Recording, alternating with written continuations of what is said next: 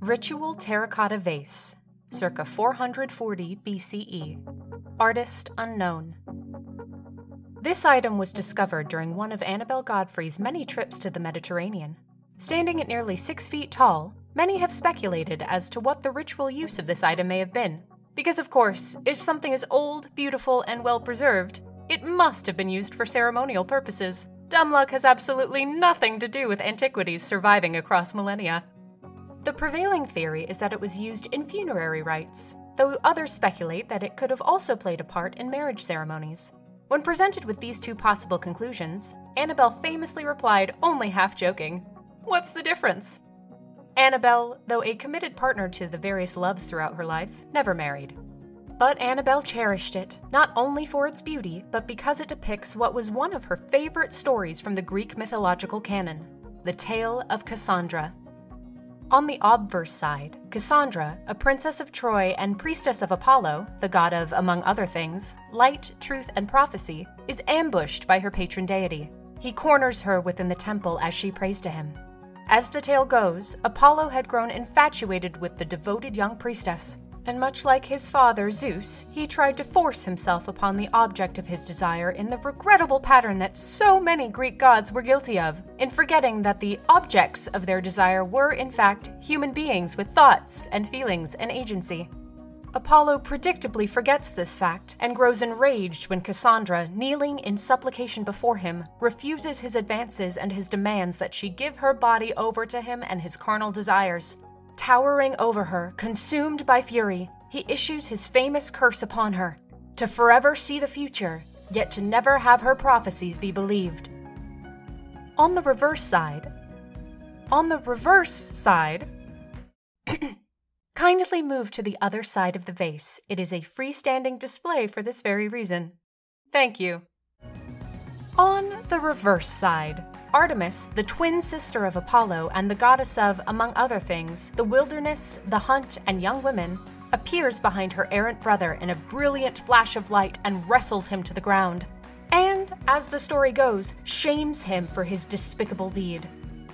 You would betray the faith and trust that this young woman has put in you? You would betray her and abuse the mighty power that you wield? For shame, brother, for shame. Artemis, in turn, uses her own considerable power to turn her brother's curse back onto himself. From that moment on, Apollo would, for the rest of his godly life, prophesize the future, yet never be believed, not even by Artemis, the sister who had put the curse upon his head. Accounts of the futures that Apollo saw differ from retelling to retelling, but all agree that whatever it was that he was doomed to witness, it drove him mad. But most sources concur that he saw the inevitable fate belonging to all gods, who are ultimately at the mercy of humankind's fickle beliefs.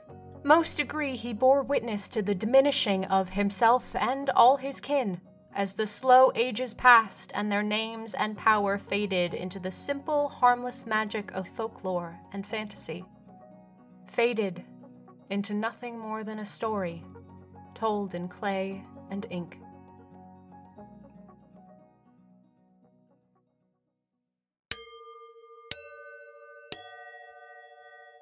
Attention Godfrey guests, an update on the restroom situation. All restrooms on the premises continue to reject gendered labels, though the staff have confirmed that the formerly family, now single restrooms are in fact accessible by individuals.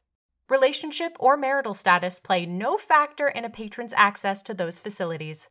We do, however, apologize to those here with young children and anyone else requiring the extra room or privacy. We are fully aware of the inconvenience that this causes, and as such are prioritizing this particular part of the conundrum. Thank you for your continued patience in this matter. Regarding the multi-person restrooms, simply switching the signs on the doors has proved futile, as the restroom interiors just swap places again as soon as the new signs are affixed to the doors. Some staff members have even reported the sound of disembodied gleeful snickering echoing within the restrooms when they check on the results of the experiment. One particular restroom has proven especially troublesome. Before it was even properly attached, the new sign catapulted off of the door and straight out the nearest window. Please stay clear of this area until further notice, as the custodial staff are still cleaning up the broken glass. The next plan of action is to test what happens when an entirely irrelevant sign, such as that for a utility closet, is placed upon the restroom doors instead. Our staff are optimistic that this may solve the current predicament, though acknowledge that the trick may only succeed in filling the restrooms with mops, brooms, and other cleaning supplies. We will continue to provide updates as the situation develops.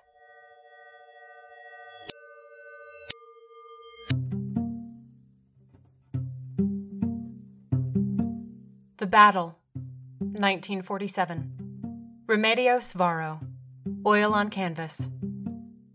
Remedios Varo was a master of the Surrealist movement. Though a lesser-known artist in her day, her skills rivaled any and all of her more famous contemporaries. That skill is on full display in the painting before you, in an exemplary exhibition of Varo's talent and imagination. She drops the viewer into the middle of a heated battle. A castle or some other sort of stone fortification perches atop a craggy cliff face. The slender barrels of guns protrude from the fortress's arrow slits, their charges rocketing down the sheer face of the cliffs, their payloads hoping to strike the creatures clawing their way up to the walls and the guns above and the castle beyond. There are 3 of them, 3 dragon-like creatures, all spiked ridges and harsh angles and wide, wild eyes. At least one dragon, the centered one of the 3, possesses a pair of wings.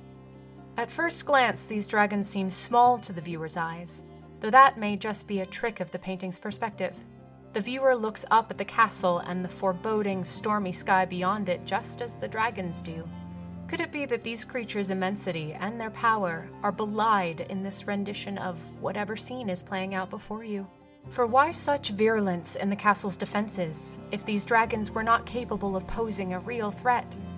Why enlist what appears to be all available firepower to defeat what, from the perspective being shown, is a tiny and insignificant threat to the reinforced stone, and the technological marvel of gunpowder that guards the people loading the artillery on the walls? Consider this question: whose castle is it that sits atop the mountain? Varo provides no context for the scene beyond the title of the painting. It is a battle, yes, but the stakes, the players, the odds are all unknown. The gunfire, though plentiful, goes wide, as if those who pull the trigger maintain a desperate and tenuous position and therefore take any shots that they can get, however cheap, however low. As if all they understand is brute force and the power required to wield it. And so they fire off as much ammunition as they can, not caring for the carnage they may leave in their wake. The dragons scale a perilous cliff face, even though at least one of them could, in theory, fly away to safety. The dragon's eyes are wide, but fixed upon the castle above, and not the drop below. There is no time to look down at the worst possible outcome. Doing so would only slow their ascent to the fortress above, and there is no time to waste.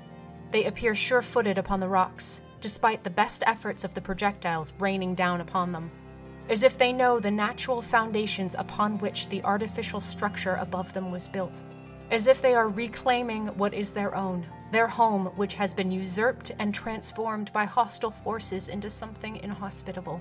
For would not the sound of guns startle and scare away a creature with any weaker tie to this place, with any less of a stake in its future?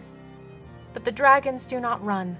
Regardless of their size, small or large, they do not run from the onslaught before them, and inch by inch they drag themselves toward the reclaiming of their goal, their home as it was once dreamt of, not the source of terror and violence it has become. Varo gives no ending to the story she painted, only the bitter struggle of its middle. What ending do you imagine?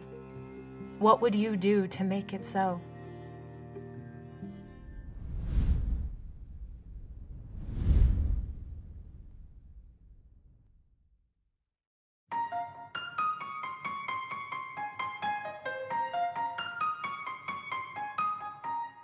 Thank you for listening to the Godfrey Audio Guide. This episode was written, produced, and performed by Nicole Knutson, with sound design and editing by James Ferrero. Enjoying your trip to the estate? To keep up with the Godfrey, follow us on Twitter and Instagram at The Godfrey Guide. And don't forget to rate, review, and subscribe on your podcasting app of choice. If you're interested in becoming a sustaining member of the show, make sure to visit our Patreon page, patreon.com/The Godfrey Audio Guide. In addition to our various membership tiers, you'll also find full episode transcripts for any who wish to read them. Until next time, friends, see you back at the museum.